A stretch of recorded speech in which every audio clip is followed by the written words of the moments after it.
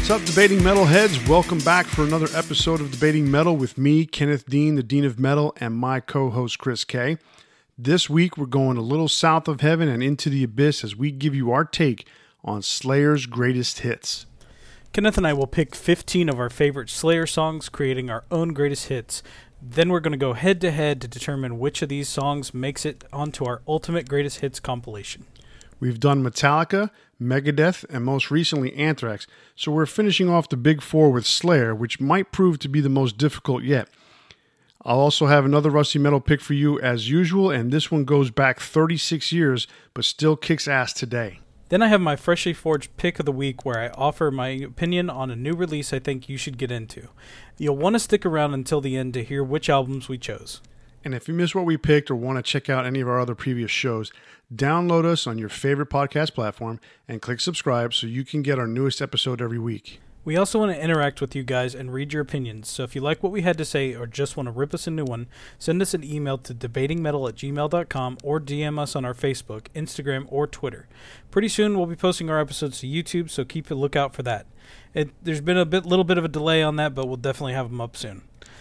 And while you're on our social media pages, be sure to check out Kenneth Dean with Rusty Metal Plus, where he gives you more details about his Rusty Metal pick. So, Kenneth, what is your Rusty Metal pick this week? All right, like I said, this week we go back 36 years to 1985, and I'm picking another EP, and this EP is Celtic Frost's Emperor's Return.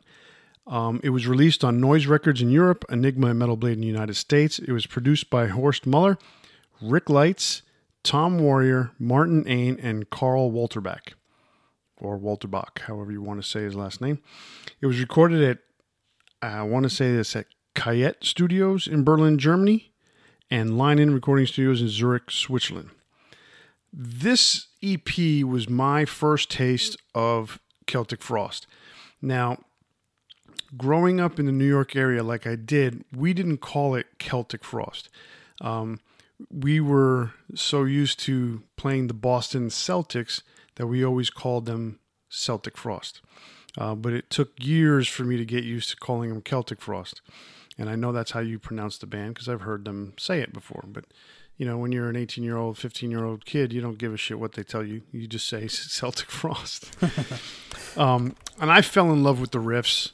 The sound, the clean and powerful production that this EP had, it was incredible. The bass was so deep and it was so in your face, but yet it was so clean that it there was only 3 instruments and Tom singing, so everything just cut right through. And the mixing was so good. These EPs, the early Celtic Frost stuff was really recorded well. And so it comes across so good and so powerful that it's hard to argue with, how good this stuff really sounded back in 1984, 1985. In comparison to the stuff when Hellhammer did Apocalyptic Raids, I mean, those were demos.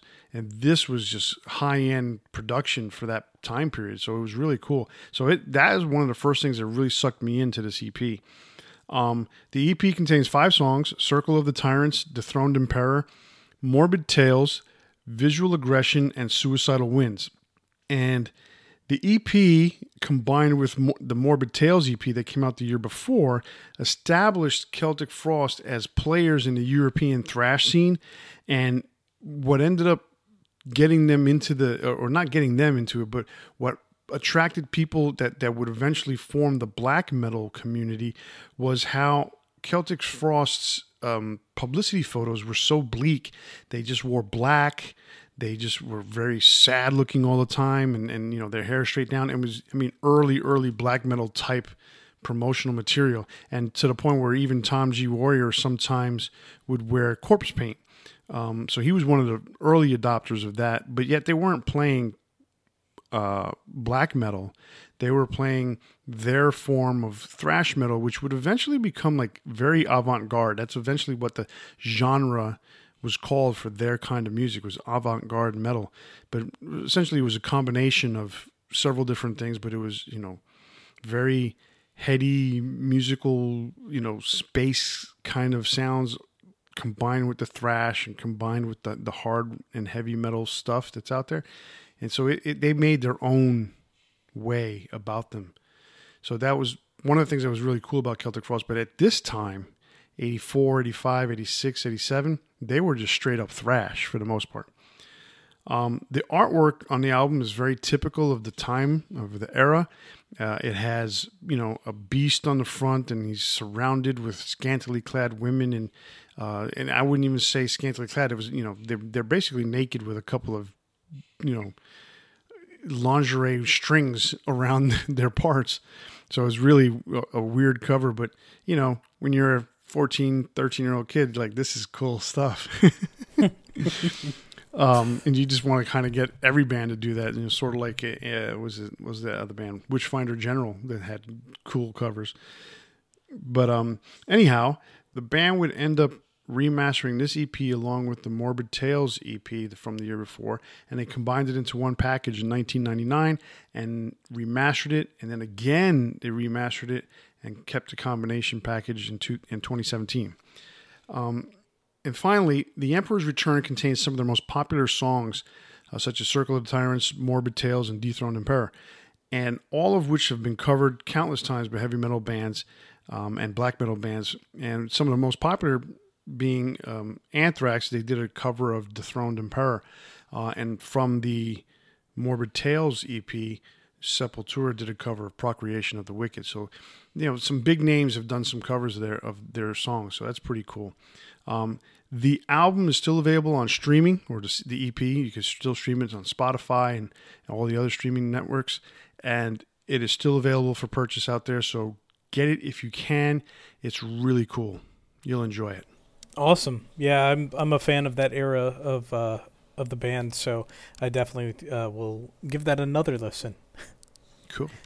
All right, so my Freshly Forged this week actually somewhat relates to yours in that it's a member of Tom G. Warrior or Tom Fisher's current band, Triptychon.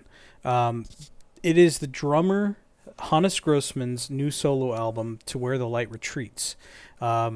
2021 just came out. There's 2 tracks that I've heard off of it that I just absolutely love, and that's In the Glacier's Eye and The Sun Eaters. The band consists of Hannes Grossmann on drums, who he also writes the music, all of it. Linus Klausenitzer, who I mentioned just recently, was with Obsidious. He previously was with Obscura. I believe he actually joined Obscura after Hannes left the band, which is kind of interesting that they all have this connection. But Danny Tunker on guitars and V. Santura on vocals.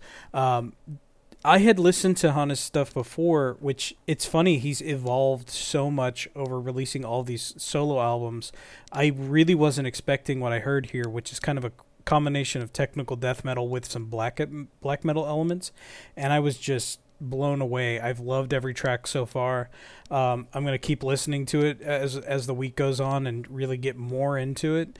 But if you're not familiar with Hannes, he was in Necrophagist, Obscura, like I mentioned. He played on 2 of my favorite albums from that band. He kind of came onto my radar because of that band with Cosmogenesis.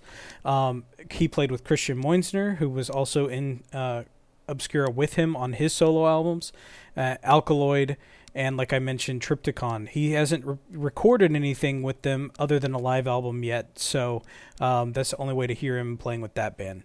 But the guy is an amazing drummer. He teaches online drum lessons as well.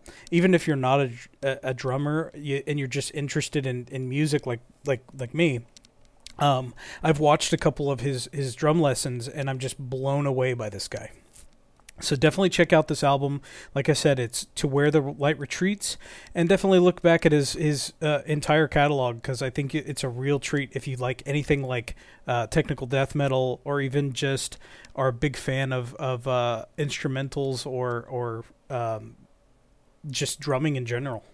Is he the drummer that's on the Obsidious song that you had? No. Previous? Okay, because that drummer is just freaky fast. Oh yeah, all these guys, they're just extremely talented musicians, all very well trained, and somehow they've all they cross over, they play on this album together, but they're friends, and they invite each other over to their solo albums, and there's just this connection of these really tightly well-trained musicians in this region, which is so impressive. They're all German guys, and I don't know what they're doing, but man, I'm so impressed. I've always said since I was a teenager that metal musicians, specifically the harder heavy metal ones, and nowadays it's even more so, are more talented than some of the most talented orchestral musicians, because it is just fascinating to see how fast they play. And the technical guys, technical death metal, progressive metal, those guys, they are so proficient in the instrument. It is absolutely amazing. I mean, when you think about the fact that they do all that stuff, and it's learned, it's in their head. It's not something that they go and they read music like the orchestral musicians. These guys know it off the top of their head, and they have to play concerts anywhere from 30 minutes to 2 hours long. And to know all this stuff just by heart, that's absolutely amazing. And so, and even more so that they do riff, and they do. It's not like it's all 100% accurate all the time. Like, they know the scales. So say somebody goes off and messes up, like, they have to be talented enough and skilled enough to be able to match what somebody else is doing. Mm-hmm. Like, that's the thing that blows my mind is, say somebody gets off or something happens, they are able to recover so quickly, and it's so technical and so quick, and it seems like something that you wouldn't be able to recover from if there was a mistake. Oh, I've seen those things live, and it's crazy. I mean, it's awe-inspiring, really. Mm-hmm. Absolutely jaw-dropping to see some of these musicians play. I mean, yeah, they play heavy metal, they play this really hard stuff, and for a lot of people, it's not their thing, it's not mainstream. Mm-hmm. But the fact that these musicians can do that is absolutely incredible to me. So I love that stuff. And speaking of a very technical person, I want to go ahead and talk about this real quick before we go into the rest of the show. I want to address the issue that's going on right now with Megadeth. As many of you've already heard, Dave Ellefson is no longer in the band for reasons that we're not going to get into. Everyone kind of knows what's happened already. I made a comment to you last week when we were talking about this, when it kind of first broke. And I kind of almost want to retract my statement, because I read an interview with their former producer, Max Norman. It kind of gave a different perspective, because it was like a third-party outsider perspective. And there's some parts of it that I agree with and some parts of it I don't. Essentially, it's, what I didn't agree with was why Megadeth would go ahead, or Dave Mustaine specifically, would go ahead and fire Dave Ellefson. They've been together since 1984, on and off, because, obviously Dave, Jr., sued Mustaine for money at a period of time. They've put that behind them.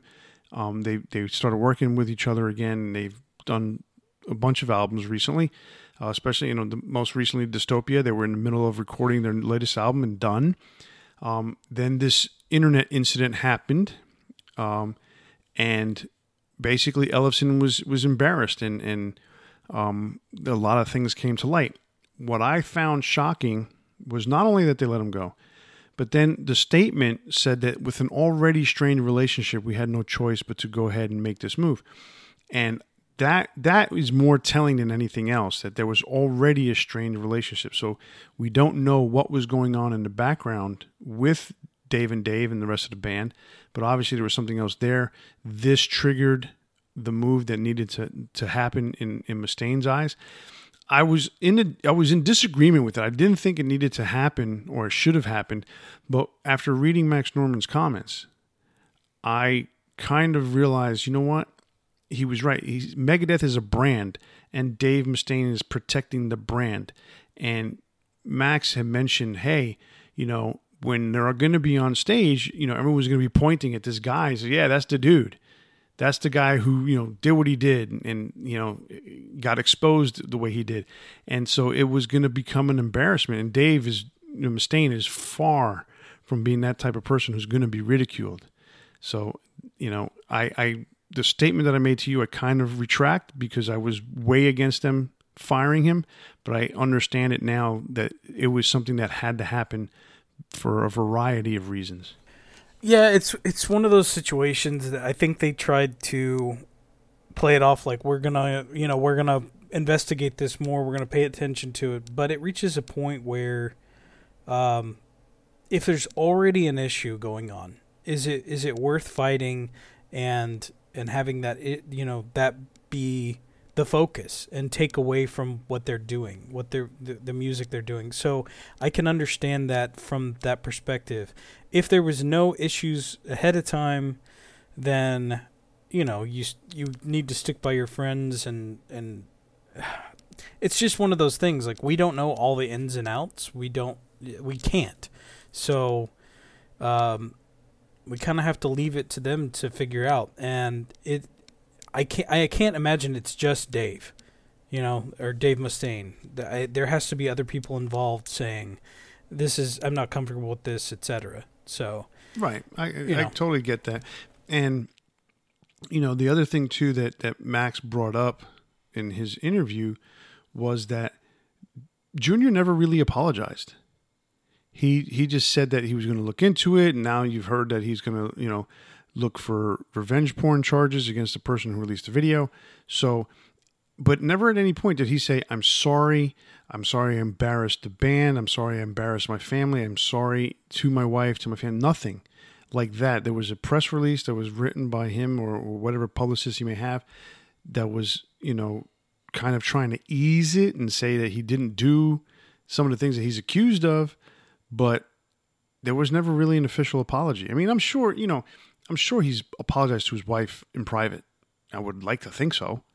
And I'm sure he's apologized to Dave in private. But that's none of our business. Yeah. Right, it's none of our business. But sometimes just because you are a public figure and you do have that kind of connection, a lot of times it is best to do something like that. And he never did, so I'm assuming that's part of what happened. Assumptions can fly all over the place, and we're never going to know the truth behind it. But the bottom line is that Dave Ellefson is out of Megadeth. Jason Newsted will not be joining Megadeth as their new bass player, and we will see a new album and a new bass player from Megadeth pretty soon. I didn't even know Jason Newsted was on the table. No, he isn't on the table, but there was people clamoring for it because, he's an ex-Metallica bass player. He's available, and at one point he was trying to get back into heavy metal. Okay. And, so a lot of people tried to put two and two together and didn't realize that it just wasn't adding up to four. So, understood. So his wife, Jason's wife, came out and made a statement on Instagram that he would not be joining Megadeth. So, okay.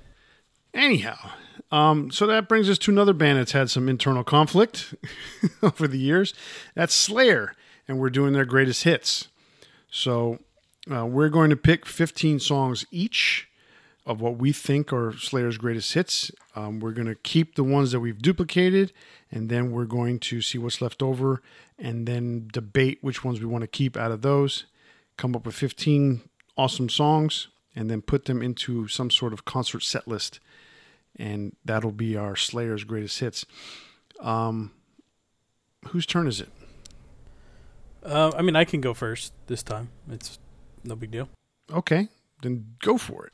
All right, so if you've listened to our previous Slayer episodes, which you definitely should, you probably know that both of us are kind of more interested in a certain era of the band.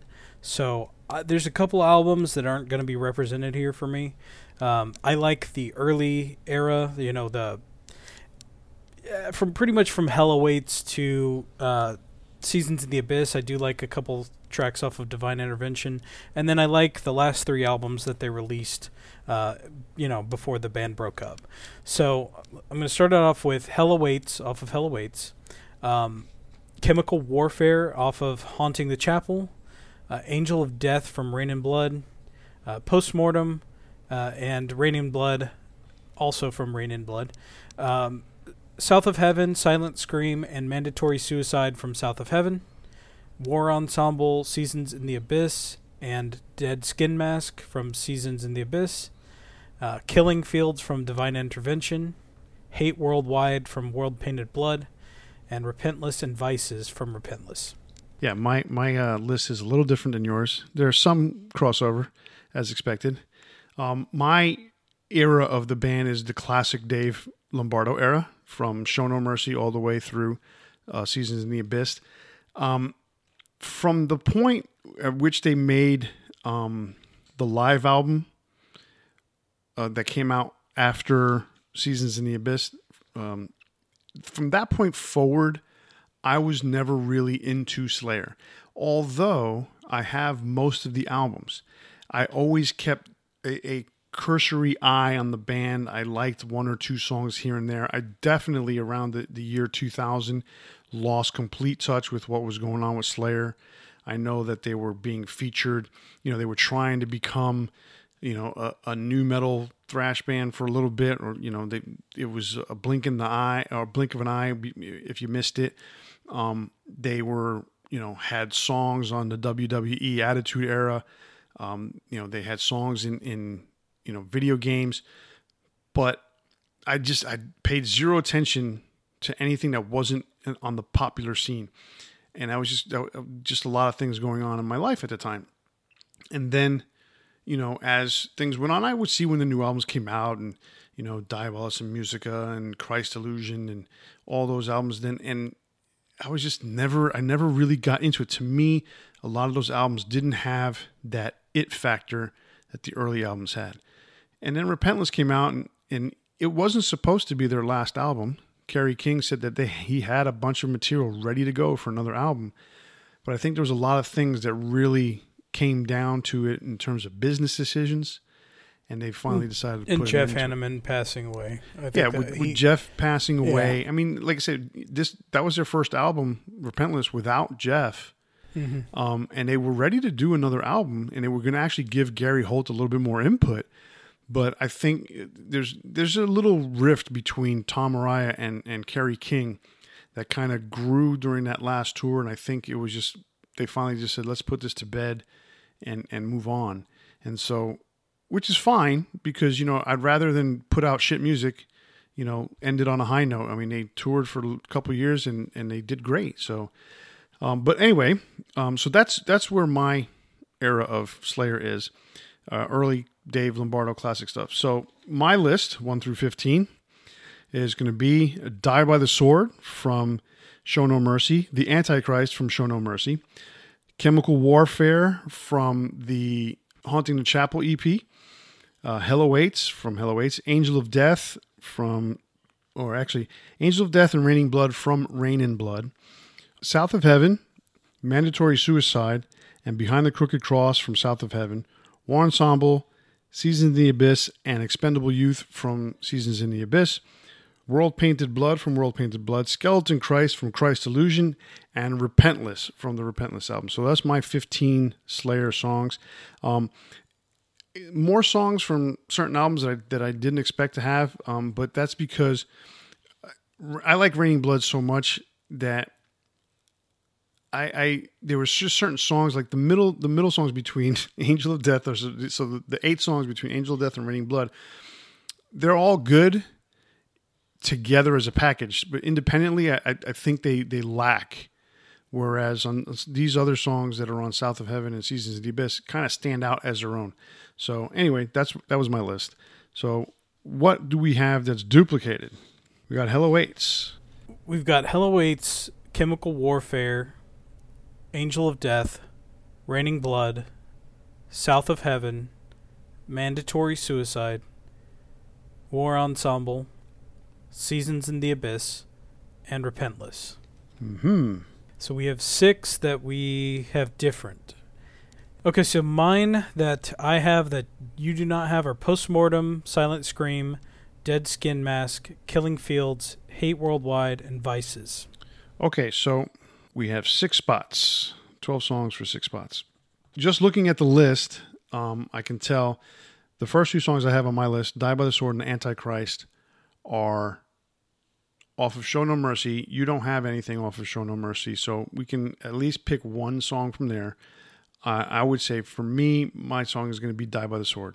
That song is one of those where it's not the first song on the album, but it's probably, to me, the best song on that album. I would agree it's the best song on the album. I just, like I've said to you before, I have a hard time listening to Show No Mercy because of the production. There are good songs on it that are enjoyable, but it's just, like, if I'm going to pick something that I honestly like, if I say, is Die by the Sword a good song? Yes. Is the recording terrible? Yes. Do I like this other song better because of that reason? Yes. So I just had a hard time putting anything from Show No Mercy on here. Yeah, it's tough because the production is terrible. I mean, the budget was minimal. I mean, it makes you think. You hear all the albums from the Big Four, right? And it's like Metallica stood out. Even with their first album, both Slayer's album and Metallica's album came out the same year. They were, Metallica came out earlier, Slayer a little bit later, but the production is just drastically different. And you can't tell me it has anything to do with, listening to it now, that it has anything to do with remastering, because I've listened to the original Megaforce that I own, and it sounds so much better.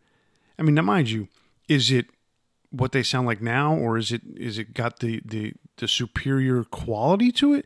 No, but it still sounds a hell of a lot better than anything the other 3 bands put out. And Anthrax to me would be the close second, because Megadeth's album, it just sounds like shit. They spent all their money on drugs and then they had to scrap everything together at the last minute. Yeah, I mean, definitely Metallica was heads above the others when it came to the debut album. The sophomore album's definitely a huge improvement, even though Hell Awaits still has, to me, pretty bad production. But it was, that third album from every band was where they hit their stride. Oh, yeah, absolutely. I'm not going to take anything away from the second or third albums from some of them. Like Slayer's was a little iffy. Anthrax did a major jump with spreading the disease. Major jump. Yeah, major jump. I mean, Megadeth with Peace Cells was a huge jump. So it was that year. Because Megadeth, they were kind of a year behind because Dave was still covering. So his second album was the equivalent in terms of time period as everyone else's third album, 86, 87. Yep. So it was that time period, that 86, 87, with those 4 bands just lit it up. I mean, everybody was just on the top of their game. So, so we're going to put Die by the Sword in for me. What's your pick to stay? Let's see. I would like to include I got to put Dead Skin Mask off of Seasons of the Abyss.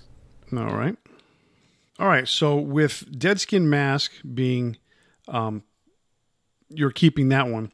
With War Ensemble and Seasons of the Abyss already on the list as duplicates that we had, then I think we're going to need to remove Expendable Youth from the list, so that we don't have 4 songs from Seasons in the Abyss. Gotcha. So that one goes bye-bye. All right, so what are you taking off? So we have two tracks off of South of Heaven. I'm a big fan of Silent Scream, but I don't have to have it on there. I can remove that one. Okay. All right, so now I'm keeping a song out of the 3 I have left. I'm going to go ahead and keep World Painted Blood. I was listening to that today again, and I really, for what it's worth, for that time period, I enjoyed that song. Yeah, it's a great track. All right, then I would like to keep Vices off of Repentless. All right, so that leaves me with The Antichrist, Behind the Crooked Cross, and Skeleton Christ. And that leaves you with Postmortem, Killing Fields, and Hate Worldwide. So now I have to take something off. And I'm going to go and I'm going to remove Behind the Crooked Cross. All right, then I'm going to remove Hate Worldwide since you've already got World Painted Blood. So you got 2 songs left and I got 2 songs left. Okay, so between the Antichrist for me and Skeleton Christ, just so that we can have more representation from the newer stuff, I want to go ahead and keep Skeleton Christ. Okay. And for the same reason, as much as I love Postmortem, and it is in my top 4 songs by Slayer, I do want to keep Killing Fields so we have more representation as well. All right, so we're getting rid of Postmortem. You're keeping Killing Fields. All right, so this is definitely a spread across the spectrum of Slayer. All right, so this is what we got.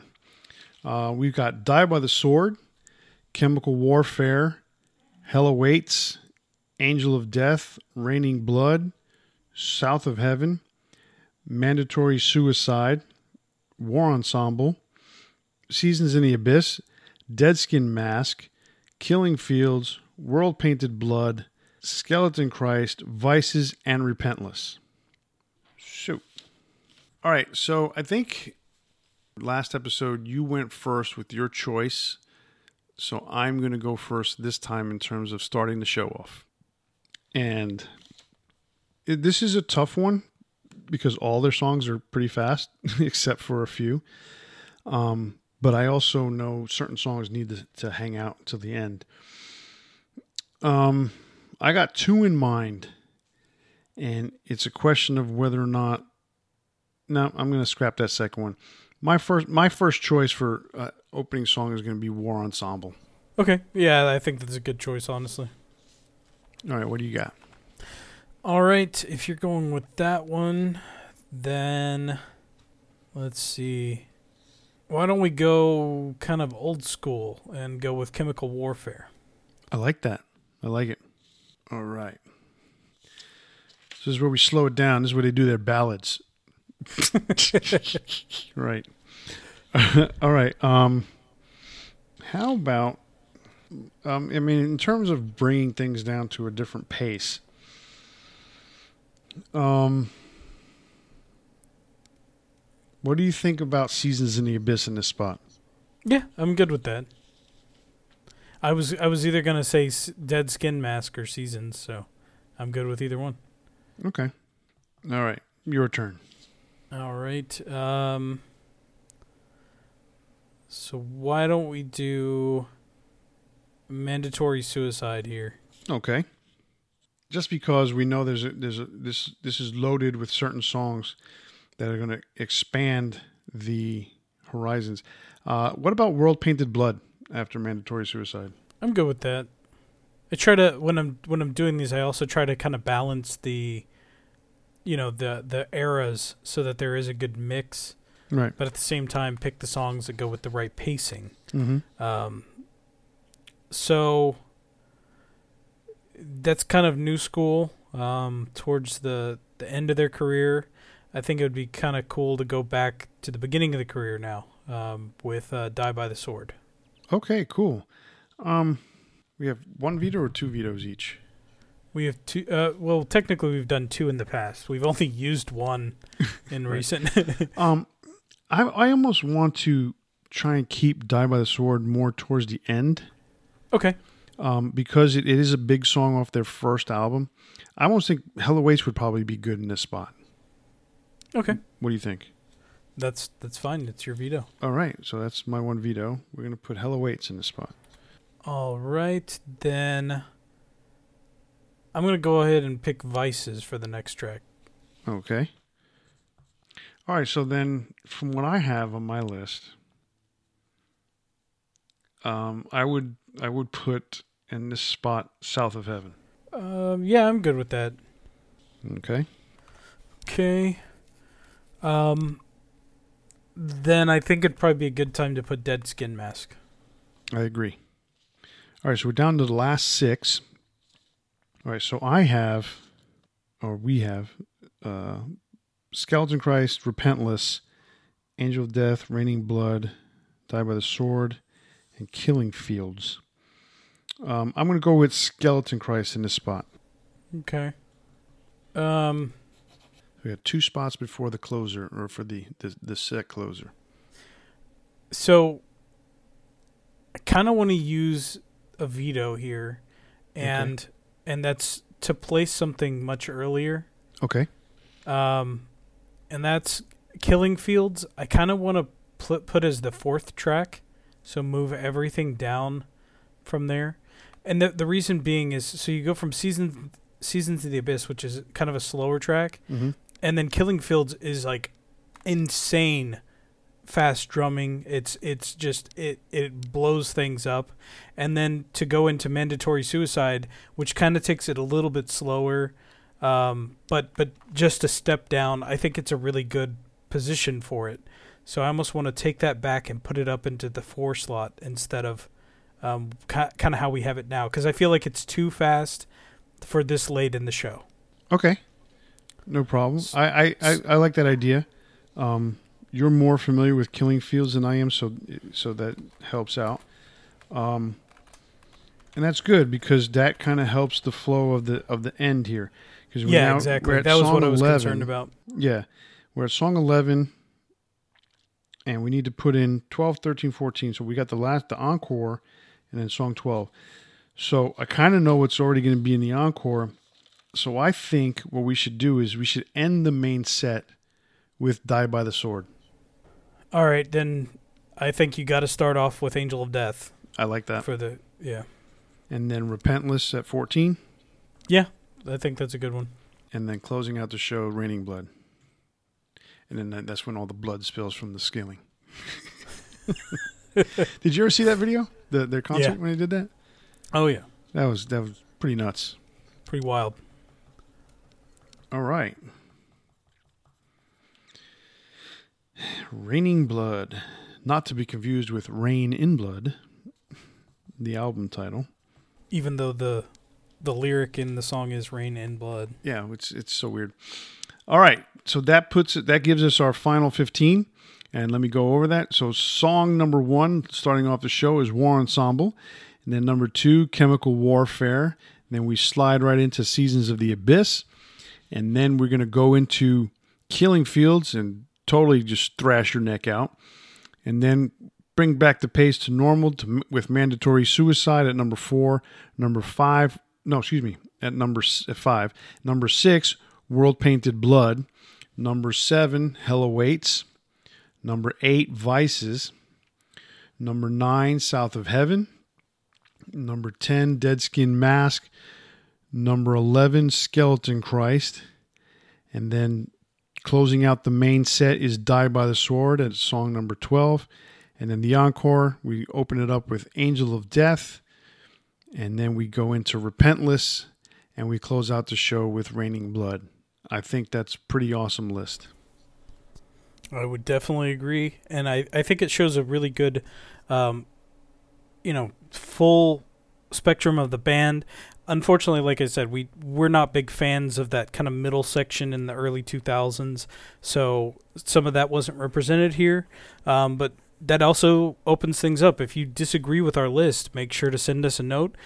Say, this is my my 15 top Slayer songs, and let us know if we're wrong.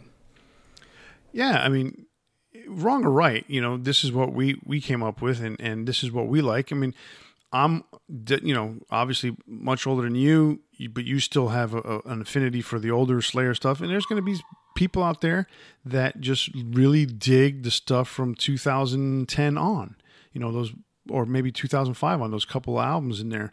So, no one's wrong. Everyone's right. We all have our opinions for this. Definitely send in a direct message or a reply to something. I'm going to be posting this list on Spotify, so you'll get our list on Spotify. You can download it. You can listen to it. You can jam out that playlist.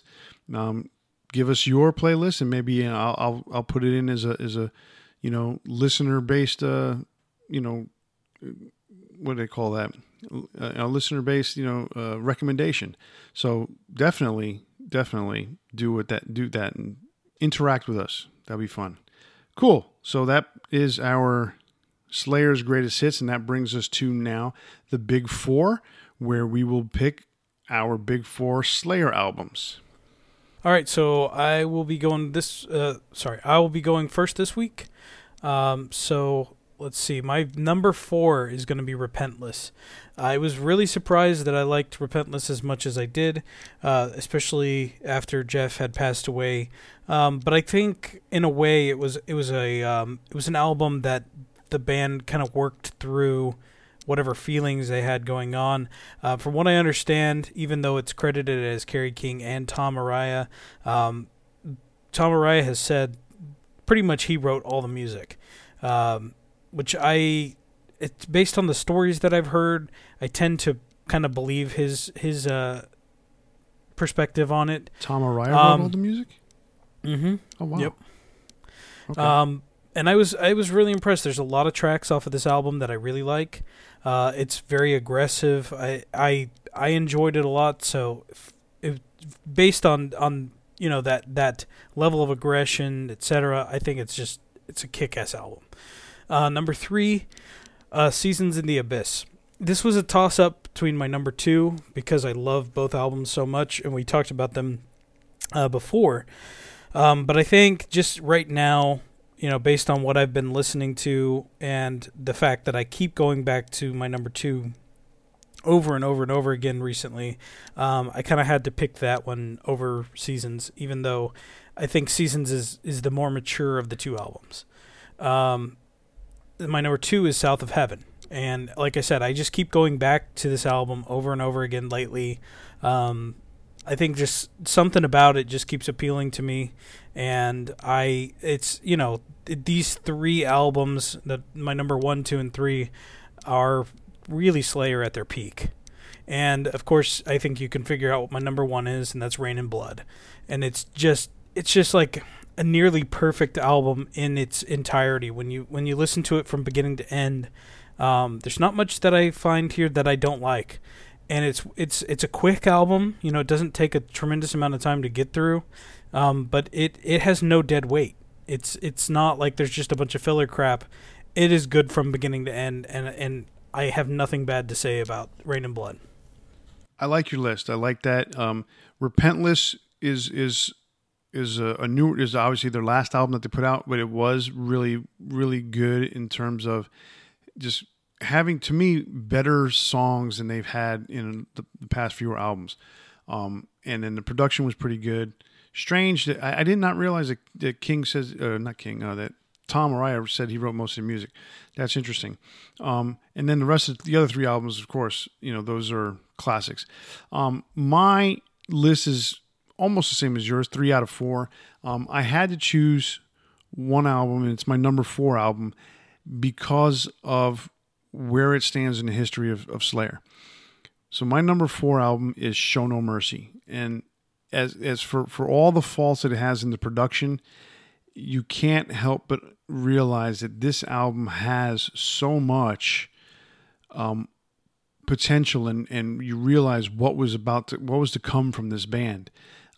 They were so raw, so fresh, and the whole scene between them and Metallica, and then eventually, Anthrax and the whole Bay Area metal, Exodus was there, and Slayer and Exodus, very similar frame of mind when it came to the topics that they were addressing, although Slayer went a little more satanic straight up, and Exodus kind of tried to be evil, but it just didn't come across that way. They had too many goofy looking album covers, and it didn't go along with we're trying to be evil. They didn't play off each other correctly. So I think that's another reason why Exodus had a hard time breaking through.